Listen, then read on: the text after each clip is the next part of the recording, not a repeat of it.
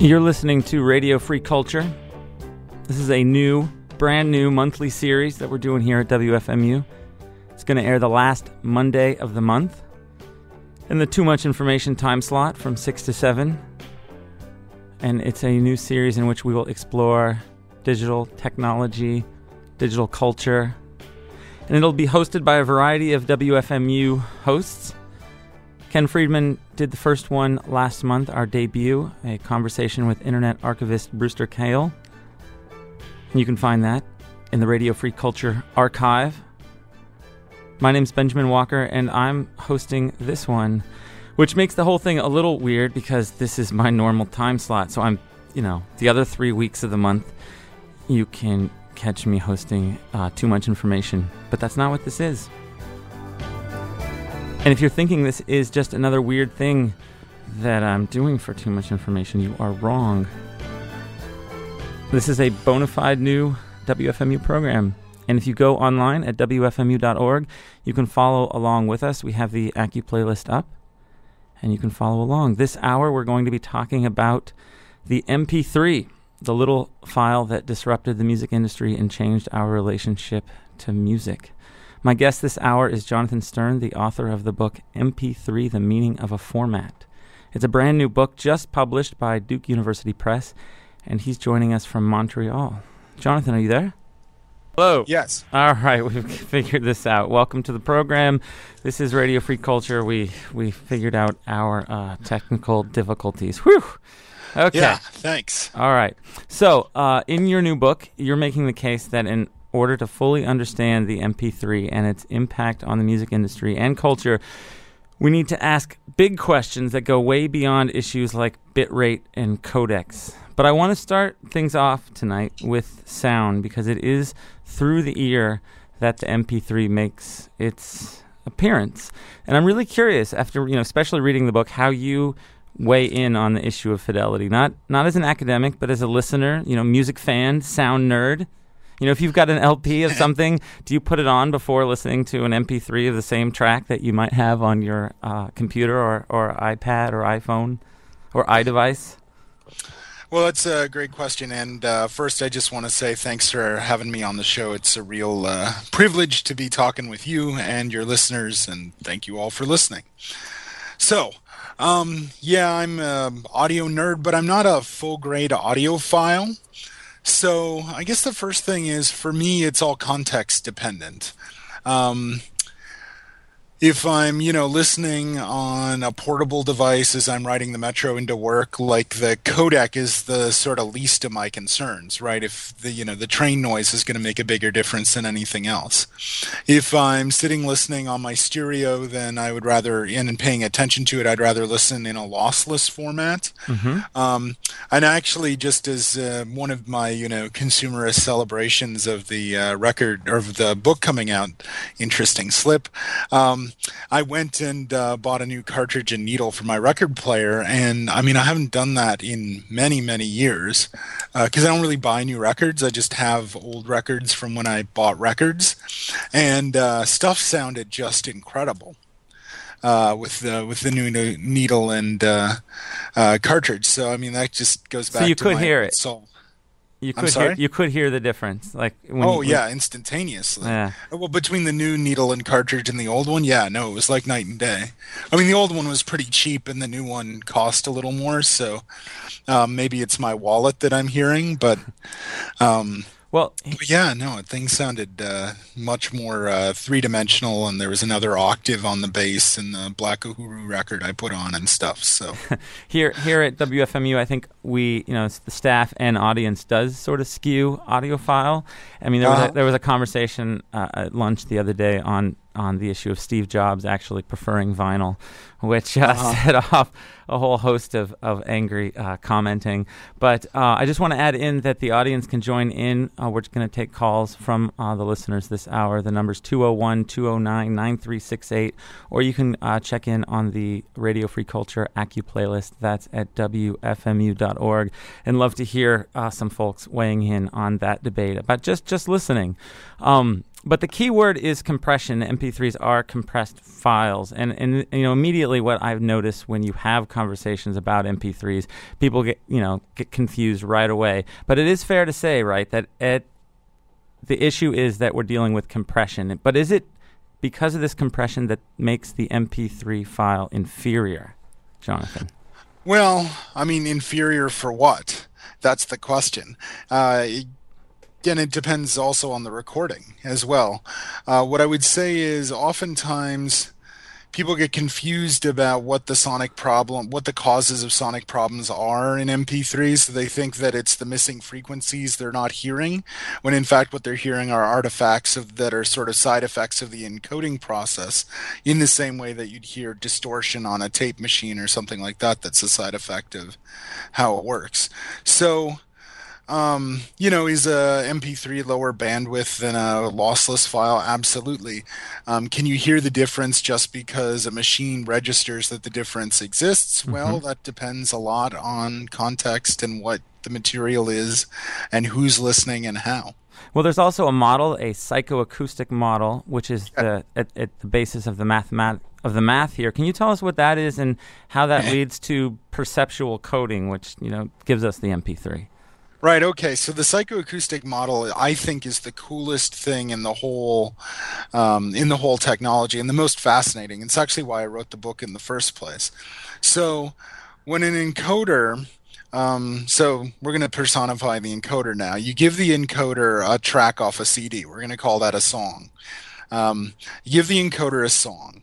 It analyzes the song. The first thing it does is it gets rid of all the redundant data, because there are techniques it can use which are the same as when you zip or stuff in a file, that reduce the size of the file without actually changing any of the sonic content. But that only gets you to about the 50% the size of a file on a compact disc, give or take. And so what the developers of MPEG audio needed in the 1980s, and actually lots of people were sort of stumbling upon this technique for different reasons, they needed a way to make it smaller. And some pretty clever people figured out that one way to make it smaller is to remove the parts of the signal that you're not going to hear anyway. Because the ear, people's ears in general anyway, are not perfect transducers any more than microphones and speakers are. And in fact, between the ear and the mind, there's a lot of sound that might register on a microphone or in a computer analysis program that a listener is unlikely to hear. And so what the psychoacoustic model does is it uses a model of the ear's inability to hear certain kinds of sounds and basically predicts, okay, this part of the audio is unlikely to be noticed. We'll remove that, and so the result is a much, much smaller file. And what's amazing is not that it works perfectly, because it doesn't. What's amazing is how well it works, given that, when you're talking about a 128K MP3, that's about 12% the size of a file on a compact disc. And in a lot of cases, it still sounds a lot like music. So yeah, and this removal here, which is at the basis of the perceptual coding, gives us something that you call perceptual techniques. In other words, it's not just that these spaces that are created by the removal of certain sounds that aren't available to the human ear. You really want us to focus on that process, because that becomes a factor as the story progresses. So can you talk about this term perceptual techniques? What are you trying to say there? So perceptual coding is like the generic name for the technology behind the MP3, but perceptual techniques is a term that I sort of I didn't exactly coin it. I sort of perverted it from other uses that were developed in the early 20th century. So if you go back to the 1910s, there are all these people looking into the applications of psychology into industry. And this field rose up called psychotechnics, which is basically the application of the invention of industrial psychology. And psychotechnicians would study everything from perception to, who's crazy enough to fly an airplane but not so crazy as to crash it. right? So you have this sort of range of things that they were interested in. And Friedrich Kittler, the German media theorist, famously said all media are psychotechnologies. But when I use the term perceptual techniques, I think of it as kind of an ergonomics of the ear. And in fact, if you look at what happens as Bell Labs gets founded and developed in the 19 teens and 20s, is they start doing research into the basics of speech and hearing. And what they want to find out is basically what are the limits, what's the minimal amount of speech that we need to transmit on a phone line in order for you to be understandable on the other end. So for instance, this is why phones and in fact the Skype call that I'm making to you, they don't distinguish very well between S sounds, S as in Sam, and F sounds, F as in fun, because your average listener through just everyday language use can sort of contextually make sense of the difference. So that level of definition isn't actually necessary to the phone line. So perceptual techniques then is this sort of technique of tuning media systems to the limits of human perception in order to get over various kinds of limitations, say in the amount of bandwidth and infrastructure can transmit, or to make more money, which is what Bell was interested in. So they figured out a way by the end of the 1920s to jam 4 phone calls into a line where there had only been one before. And you see the same story working itself out again in color television, with satellite, with the internet, and the MP3 is part of that very long history, sort of tuning media to the limits of perception, or to the measured limits of perception, I should say. Yeah, you brought up the word monetization here, and I think that's key, because it's not just in terms of making the file smaller. I mean, today we have a surplus value where, you know, services like Arbitron are sticking in excess information that's inaudible to the human ear to sort of use these spaces for other services. You know, other businesses are almost built on top of the same perceptual coding. And it seems, though, that when you go back to the engineers hard at work on the MP3 and the story, you point out, though, that the business model, you know, there was this monetization idea, but the business model, they sort of missed the big one. You know, you talk about the internet. Like, no one, you know, lots of folks did, but they seem to miss that. How did that happen? Well, I wouldn't say people missed the internet. I would say, you know, the internet wasn't really something that was on a lot of people's radar in the media industry in the late 80s and early 90s. So it was around, but, you know, the way institutions plan is to basically take whatever form they have and then aggrandize it, make it bigger, develop it, right? So if you look at plans for digital audio distribution systems that were developed by the phone company, that were developed by radio, that were developed by record labels, when they were developed, they didn't really have this idea of peer-to-peer sharing of audio, because nobody did that. I mean, there was, you know, obviously people taping records for one another and dubbing tapes and things like that, but they just didn't see it as something that was likely to come. So in fact, if you look at the original headers for the MP3 that are used in the file to sort of tell the computer this is an MP3 file, this is how it works, there's actually a bit that's copy protection in there, and it's just 0 or 1, and it'd be the easiest thing in the world for someone who has any hacking skill to crack. But the reason that bit's there is because they assumed, the Moving Picture Experts Group assumed, that basically using consumer level equipment like a digital audio tape machine or even a tape deck, and so they could simply change this bit in the file on the production end, and then users wouldn't be able to change it, just as you can't edit a compact disc with your CD player. You know, but let's come back to these engineers, because I want to come back to the listening test. You know, at the end of the day, the MP3 doesn't make it out of the lab if folks can't get to where, you know, everyone around the table agrees that this is a certain audio quality. Can you talk about some of these tests? It seems like Suzanne Vega was like the number one criteria at one point, or for one of the tests.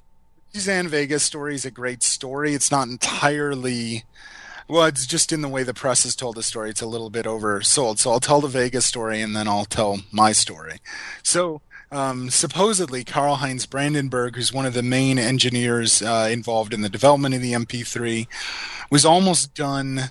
He thought he was almost done with the perceptual coding algorithm. He hears Vega's song on the radio in the office, says, "That's beautiful. Let me try to compress that," and it completely breaks the system. And so then they spend all this time fixing it, and indeed they did continue to use her song throughout the official MPEG tests, and it was even still used in the mid '90s on subsequent formats. But basically, the way listening tests work is, and the audiophiles will be familiar with all the debates around these double-blind triple stimulus tests, or even more than triple stimulus. So you'd have, for instance, in the first MPEG test, you had 4 different coding devices, and these were actually hardware devices. So they had these elaborate systems where a computer would introduce different delay to overcome the latency of each device. And so you'd have these listeners stationed, and you'd play a recording, which could be Suzanne Vega. There was a Castanets recording that's notorious for breaking the encoder. It still wreaks havoc even with just the basic iTunes encoders. And they would sit and they would switch back and forth between these different encoding schemes and try to tell the difference between those and an original recording. And of course, the thing about a listening test is it's not over when you get it right once. It's over after you get it right so many times that it's not just random skill. And so these tests were actually quite grueling. Early in the history of historical development of the technology, when it's a guy in a lab with an idea, often the engineers will just test on themselves. But as the technology became institutionalized, more and more they went to professional or expert listeners, and then by the time you get to the moving picture experts groups at the beginning of the 1990s, it's representatives from all these audio companies who come and test out the technologies. I guess the other thing I should say, though, is the goal is a certain level of transparency or acceptable lack of transparency, but the results from a test and the results from listening to a format over 5 or 10 years are very, very different. And they even knew this. If you read articles at the time, I forget who said it, but one of the engineers said, when you buy a new house, you marvel at the view out of the living room window, and it's only later that you notice that there's a crack or a scratch in the window. Yeah. Yeah. I'm hoping that we can hear from some folks out there in listener land. The number is 201-209-9368. We're talking with Jonathan Stern. His new book from Duke University Press is called MP3, The Meaning of a Format. I know for our audiophile audience, this is still a very contentious issue. Listening tests even still come up. But the tests are never about fidelity, and you seem to make this point a lot. But I learned this actually at early age in the mid 90s that I wanted to start recording radio interviews. I was living in Boston at the time, and the engineers at the gatekeepers at the local NPR station had sort of set this rule that the only broadcast quality interviews could be created from DAT recorders. And DAT recorders were expensive, especially for, a ne'er-do-well like myself. But I was able to get a mini disc recorder, and I started using it, and I wanted to see if I could get through the door to work on one of these shows. And the broadcast engineer was, had just set his foot down that no, it had to be a DAT or it wasn't broadcast quality. And then another reporter forced this engineer to do a listening test, Jonathan, and obviously, you know what happened, that engineer failed and the doors were thrown open. And that's the thing is I think sometimes people are more upset about the idea that they might not be getting all the audio or not hearing all the audio than actually at what they're hearing. Which isn't just, again, I'm not saying that MP3s are the always equivalent to compact disc, but there's so many other factors if you're about sound quality. Well, this was this was more about power, though. I learned at an early age that the question about format is a very loaded issue, and that seems to be what you're one of the main themes in this book. That it never really was. I mean, well, that's the question. Is it fair to say that it never really was about fidelity, just about fidelity since day one? Well, I mean, I don't even use the word fidelity really anymore. I think in terms of definition, which is um, a technical thing, which is what Michel Chion says. He's a writer on film sound. If you think about dialogue where you're listening to two characters and one turns and walks away, if it were faithful to reality, you'd lose all the high end on their voice as they turn away. But of course, you keep the crisp high end because they're using all the expensive Hollywood equipment, right? So there's definition, which is one concern, and then I guess you could say phonics, or just simply what people like, or what sounds good, or aesthetics, which is the other issue. And in fact, there are all these studies that show that people, of certain generations sort of like the sound of the media they grew up with. So you come to expect music to sound like records if you grew up with records. But if you grow up with 128K MP3s, those sound more like music is supposed to sound.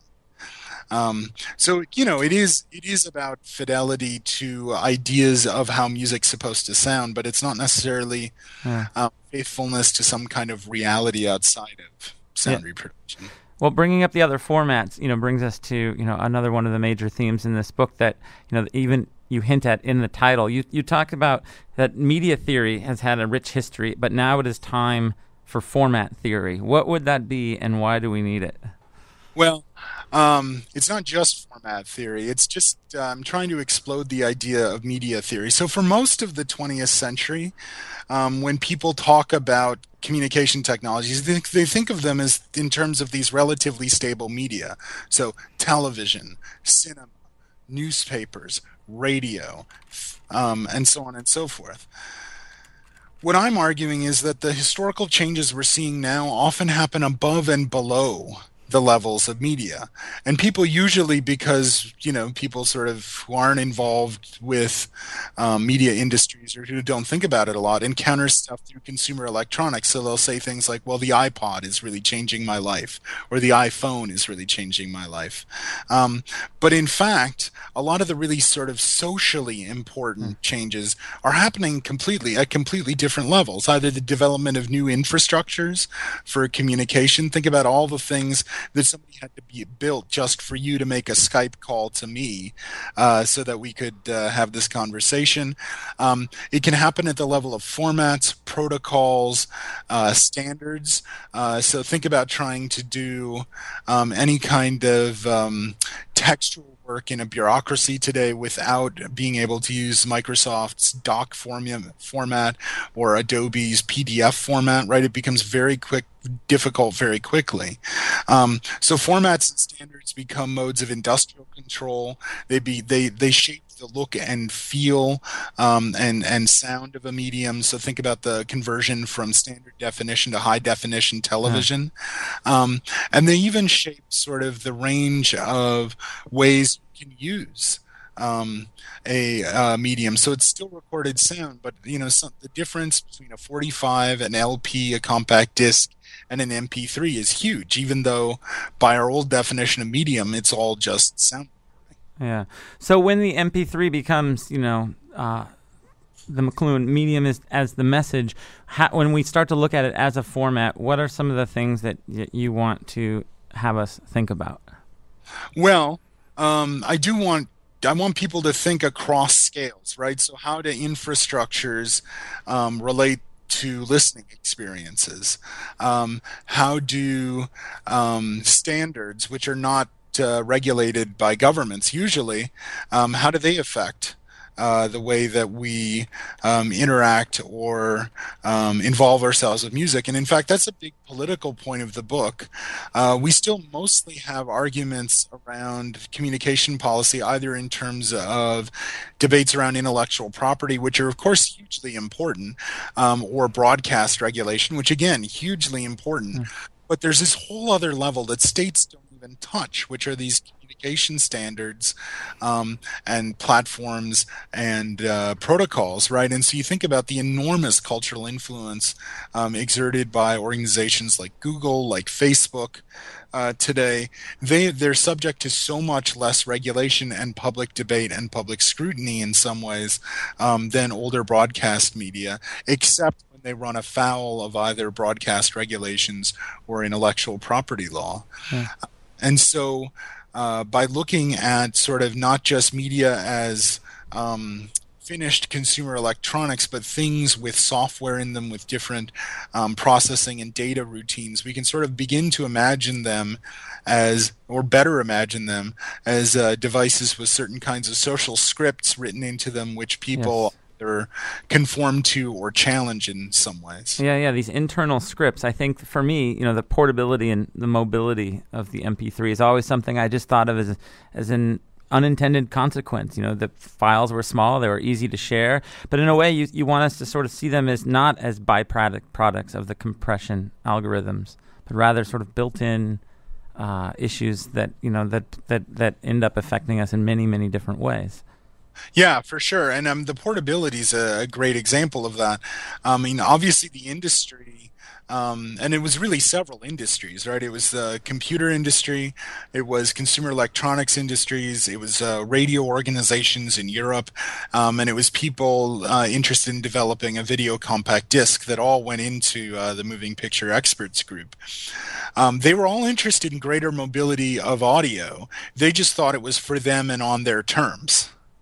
And it was only later that it became clear that there were going to be other ways that people could make use of much smaller files. And in fact, after the MPEG standard was set, layer 2, which is, I guess you'd call it an MP2, although nobody actually does call it, that was the one that was commercially taken up for video compact disc, for digital audio broadcast. And the people who owned the rights to layer 3 were sort of left wandering in the wilderness for a business model. And it wasn't until their encoding software was actually cracked by an Australian hacker and distributed widely on the internet, people all of a sudden said, hey, these actually make much smaller files. We should use these for distributing music. Yeah.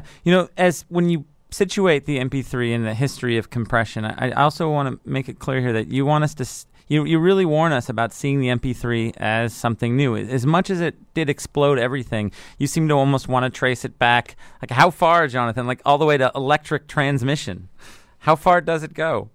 Well, if you're talking about the history of compression, I mean, it goes all the way back to the first person that rolled up a scroll of paper, right? I mean, it's all about when we normally tell our media histories, and this is actually how new media are sold to people, they're told in terms of a history of verisimilitude, right? Or you could say fidelity, or just high definition, right? That each new generation of communication technology brings a sort of richer, deeper, more immersive experience. But in fact, there's this whole other history of communication, which is about not the user experience, but about the efficient use of resources, about the value of transmission. And so, the MP3 is part of this much longer history of, as I said, folding or rolling up paper. It's why records spin. It's why tape spools. It's why letters go in envelopes. It's why Morse code was invented for telegraphs. All of this history of compressing information for the purposes of transmission is actually a central feature of modern culture, and it's a centrally enabling feature of things like the internet and like social media that we sort of live with on a daily basis today. Yeah, it seems like that's one of the criticisms you get about MP3s or compression right now, and that we've seen, people like to make the case that, bandwidth has exploded, file sizes don't need to be this small. Why do we even need compression? You have formats, FLAC, I think of, but a lot harder to cart around. But you do get this case that, well, haven't we hit where we don't need the compression algorithms anymore? That's a question. And if you're talking about storing files on your hard drive and streaming them out your stereo, you don't really need. I mean, hard drives are so big at this point, you could probably just rip the CD straight to WAV or AIFF files and you'd be fine. But there's a set of things that are going to keep MP3s around for a while at least. The first is that engineers basically want to shove audio into smaller and smaller places. So as mobile phones become more powerful, right, they moved from very simple ringing sounds to melodic ringtones to specially encoded files, and now they play back MP3s. And most mobile phones are still much smaller than regular hard drives. Still want that level of compression if your expectation is I'm going to have thousands of songs in my pocket, as opposed to I'm going to carry this record around today and listen to it, which is what, of course, people did with, Sony Walkmans and compact portable CD players and stuff. Right, so that's one thing. The second thing is that there are more MP3 files in circulation today than all other forms of recording combined. And what that means is, it means a couple things. One is something called path dependency, which is when a format dominates in a market or in a technological field, it becomes much harder to make technology that doesn't conform to it somehow. So everything new that comes out that plays audio, at least if it's digital, tends to be compatible with MP3s so that people can play them. And then there's the generational effect, which is you have a generation of people now that grew up not buying music. And the result of that is it was one thing to get baby boomers who'd bought all their records and then worn them out. It was one thing to get them to buy compact discs to replace their records. But coming out with a higher definition format for somebody who's not used to buying music, are they going to then buy the higher definition music if they didn't buy the MP3s in the first place? Yeah. I've always had a theory that it really was never, that upgrade from records to CDs never was also about definition or to use your word, or fidelity. It was actually that you didn't have to get off your fat butt to turn the record over. That was just my personal theory, because there was something about the random access memory, the ease of CDs that, again, you see moving forward with MP3s. But, you point out in your book that, your book could have been called Mini Disc, the meaning of a format. I mean, even though there is the social ubiquity of the MP3, it still had to win. I mean, is there a defining factor that gives it this giant win? Well, yeah. I mean, and the mini disc comment is when I'm saying, it's sort of, as you said, arbitrary, which format wins. It's not a Darwinian sort of natural selection thing. It has a lot to do with sort of industrial and political contingencies. So MP3 became the dominant format, I think, precisely because it was cracked, right at a time when U.S. campuses were getting wired up for broadband internet. Computers more and more were becoming multimedia devices and had CD drives in them already, and came with sound cards. We forget that multimedia was a buzzword in the early 1990s as a hot new thing for computers, right? So all these things had to be in place. And once people could acquire the software cheaply or for free to rip CDs to MP3s, and once people started building infrastructures online for sharing music, obviously, starting with the Internet Underground Music Archive, but very quickly accelerating to companies like eMusic and then Napster. There just became this sort of groundswell of support for sharing files in MP3 format as opposed to some other format, because it was the smallest thing available for that highest definition. It was relatively cheap or free to end users, even though the licensing rules for MP3 are somewhat different than that. And it just reached a certain density. Real audio files were all over the internet in the late 90s, but they sounded terrible. And they weren't very usable. They had all these limits on them. And of course, the record industry, I mean, on one hand, and I actually write this in the book, that the main thrust of, even though there were lots of people in the record industry trying to figure out how to sell music online, there was a lot of resistance to it. And so they weren't really thinking about how to get ahead of it and how to make use of it. In And fact, they were trying to stop it. I mean, you point out that, at one point you have Sony Music pitted against, the Sony technology side, making a player that plays MP3s when Sony Music is doing its best to stop that. yeah, yeah. So you have, and actually, that's a great allegory of sort of what happened. Sony Corporation is so big that you have the music label suing Napster, while the Consumer Electronics Department is is releasing a CD player that plays MP3s. Right? They're playing both ends against the middle. But this is the other thing is that, and I'm hardly the first person to make this point, that the various technology industries used MP3s as a kind of sales mechanism for things like broadband internet, for larger hard drives, for consumer electronics. iPods. I mean, before the iTunes store, right? Yes. It presupposed that you had music in a portable format that you could carry around with you, and that you would have thousands of songs to listen to. Yeah. We've got about 15 minutes left. I'd love to see if we can get some of the audience in. The number is 201-209-9368. You can give us a call. I'm talking with Jonathan Stern, the author of a new book called MP3, The Meaning of a Format. You can also check us out online at wfmu.org. We've got the playlist page going for Radio Free Culture. I think one of the most amazing things I got from your book is that the MP3, this little file, can actually help us move the file sharing debate forward. And I'd love to sort of use the remaining time we've got to have you walk us through how this it seems that the place to start with is the reminder that not only did the MP3 win, but it's not an open source format. Like that alone, you suggest, is a warning to show just how mixed up all the metaphors are, how confused the forests and the trees are, and how perhaps the sides have it wrong when we try to look at this debate. Yeah, so the first thing is MP3 is not open source. It's very valuable intellectual property, bringing in millions or tens of millions of euros every year to the people who own it. And in fact, you can go to mp3licensing.com and see a list of people who pay to use the MP3 software. And basically, if you make anything that yields you $100,000 or more a year, you've got to pay. You've got to pay a licensing fee to use the code for the MP3.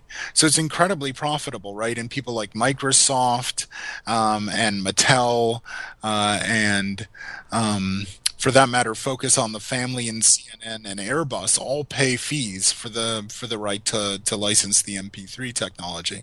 So it's not.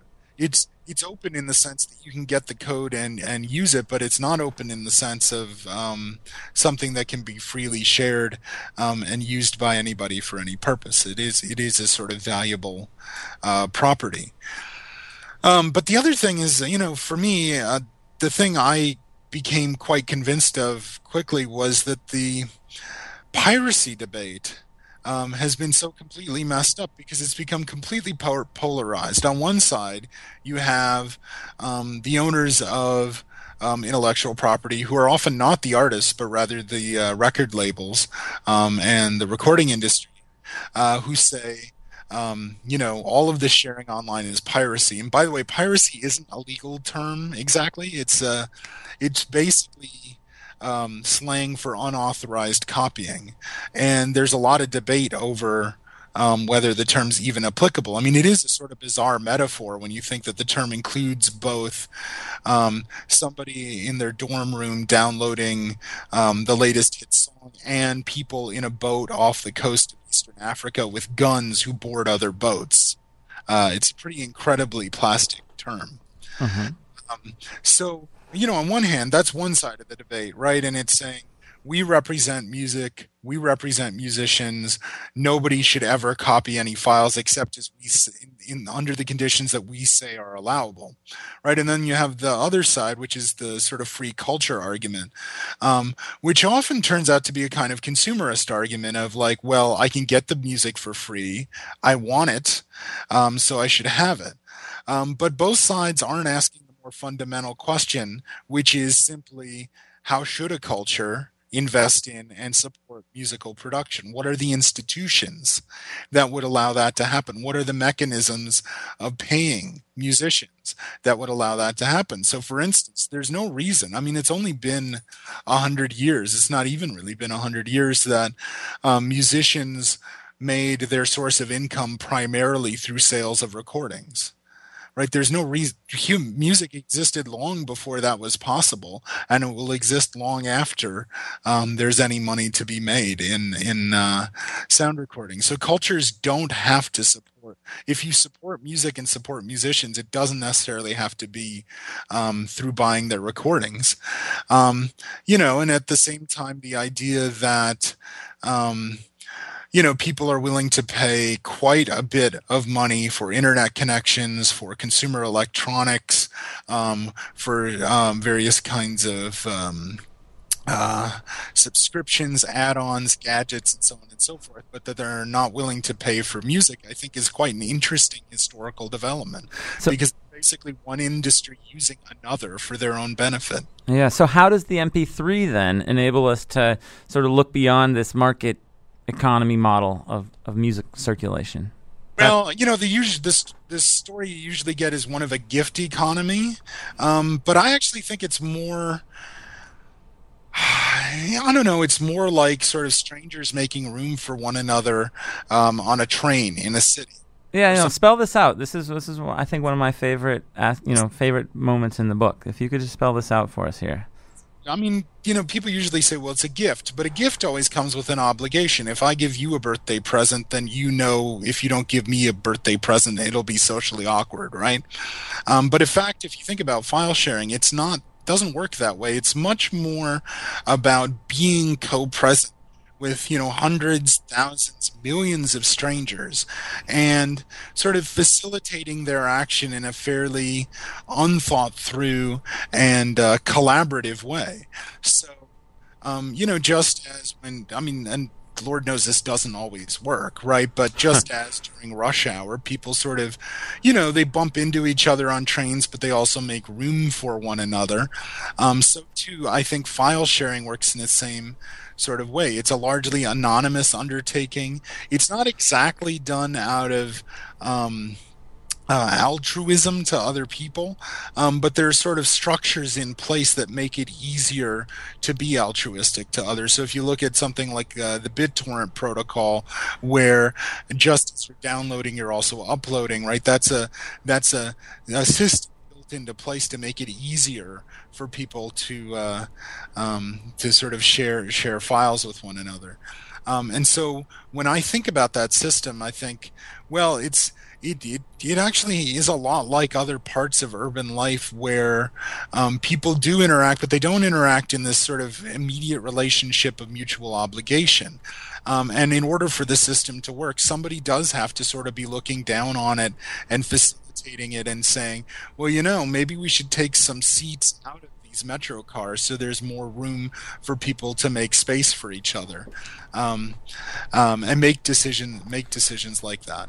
So. Yeah, but when you look at it, from this view, it seems that you actually do say this, that if the MP3 story tells us something, it's that the recording industry has failed to provide, or the desire for music and the desire to be with music is greater than anything the recording industry has been able to imagine or provide. So, on the one hand, it seems that you could be saying that the music industry has just failed. The failure of the music industry is what leads to a lot of this other blooming new processes. But I'm not sure that's exactly what you're saying.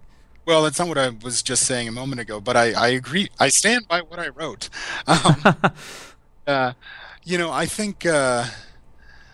I think the challenge really is to sort of build models of musical production, circulation, consumption, recirculation, sharing, and appropriation, to build models that are based in what's good for music, what's good for culture, what's good for social life, and only then after that begin asking questions about monetization and industrialization. That's really the challenge. the piracy story is fascinating because if you go back to the 1980s and look at a country like India, at one point the so-called legitimate or official recording industry actually turned to pirate dubbing houses because they couldn't meet demand for recording, and they said, could you guys run off some more tapes for us, and we'll give you a cut of the sales. You still see that today, though. I think with marketing campaigns for movies that will use, seed, or even music, right? They'll seed advance copies on pirate sites or BitTorrent communities to get interest in the product. Yeah, and so the thing that basically for a good portion of the 20th century, the recording industry worked on a model of manufactured scarcity of music. If music is primarily something that exists in recordings and we control the circulation of recordings, well, then we have a scarcity economy that's very useful if you're the people that control the good that is in scarce supply. But what's happened with MP3s, with file sharing, and with sort of changes in infrastructure, and this isn't just MP3s anymore, right? It's also books and movies and TV shows, is this logic of artificial scarcity is completely fallen apart. And in fact, now what we have is surplus. So while record sales are going down, more music goes online every day. More music is available in recorded form than at any other time in world history. If you love music, it's a wonderful, although also confusing time. Yeah, and it seems that the surplus also gives rise to something that, I hope I'm saying his name right, Peter Szesny, and this notion of the right to music. It seems that that's directly something, another consequence. Yeah, absolutely. Can you talk about that? Yeah, so Szesny has this wonderful book called Listening: A History of Our Ears, which I highly recommend. And his point is when you're talking about music, so often it's discussed in terms of the rights of the musician, the rights of the copyright owner, and he just turns it around and says, well, what about the rights of the listener? What about the right to music as a listener? What about the right to access, right? And this is a broader question around culture, right? How as a society might we better facilitate people's access to culture, which is really a common good and something that ought to be more available rather than less. Again, not in a scarcity economy, but in an economy of availability and basically one that's curated. Yeah, you seem to say that at this moment in time, you end with this suggestion that right now, for the first time in well over a generation, we have this opportunity to build a cultural infrastructure that's based on different values. And can you maybe talk? Well, let's end with that. Tell us a little bit about that. So I think the quote ends with different values than buying and selling. Yes, that stuff. And that's really important, right? So if you said, okay, the important thing about music is not buying and selling, what would change? Well, I mean, it isn't just that people would get music for free. We'd think about musicians differently, and musicians would think about themselves differently. When you think about so much of musical culture, even like the most DIY punk culture, is so entrepreneurial and built around promotion and built around sort of aggrandizement of products, of attitudes, and so on and so forth. If you eliminate that and say, well, music is an activity that people do, and it occurs at all these different levels. I mean, a comparison, I think, would be something like cooking, where, it's something people do in their homes for functional purposes. It's something they do to entertain for social purposes. And, of course, you can also go out and pay someone to cook for you, or even buy something that's pre-cooked for you in exactly the many ways you can engage with music. So, I think about musical culture, musical values other than buying and selling. I think about participation.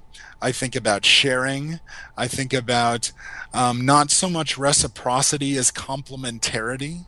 I think about exploration. I think about interest in otherness and difference, curiosity about people not like yourself, the desire to explore, right? These are all sort of the best aspects of musical culture, musical fandom, people's hobbies and interests in music. And these are the things we ought to be promoting more than a music business, which, is a valid thing, but ought to support those broader cultural values rather than have them be subordinated to its goals of monetizing music in one way or another.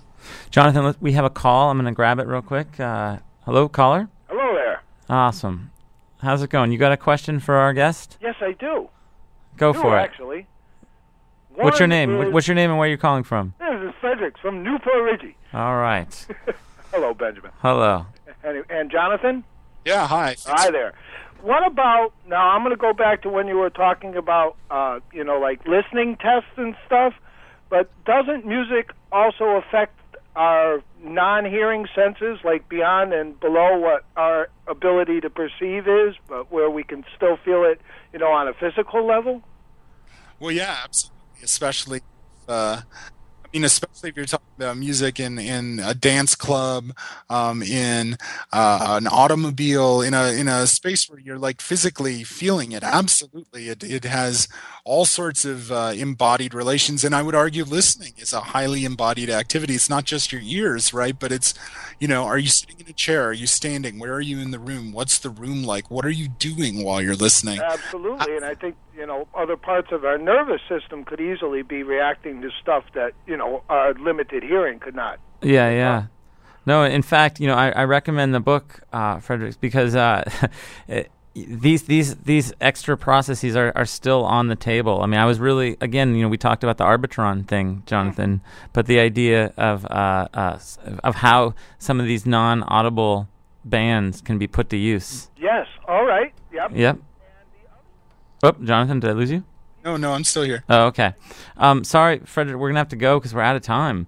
But Jonathan Stern, I want to thank you for joining us for the hour.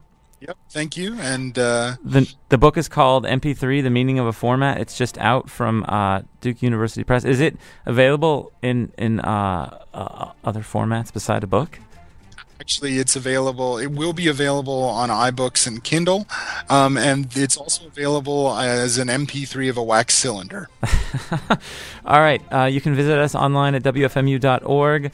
Special thanks to David Von Dockum for helping out for this hour, and Ken Friedman and Liz Berg. My name is Benjamin Walker. This has been Radio Free Culture. Tune in next month, every last Monday of the month.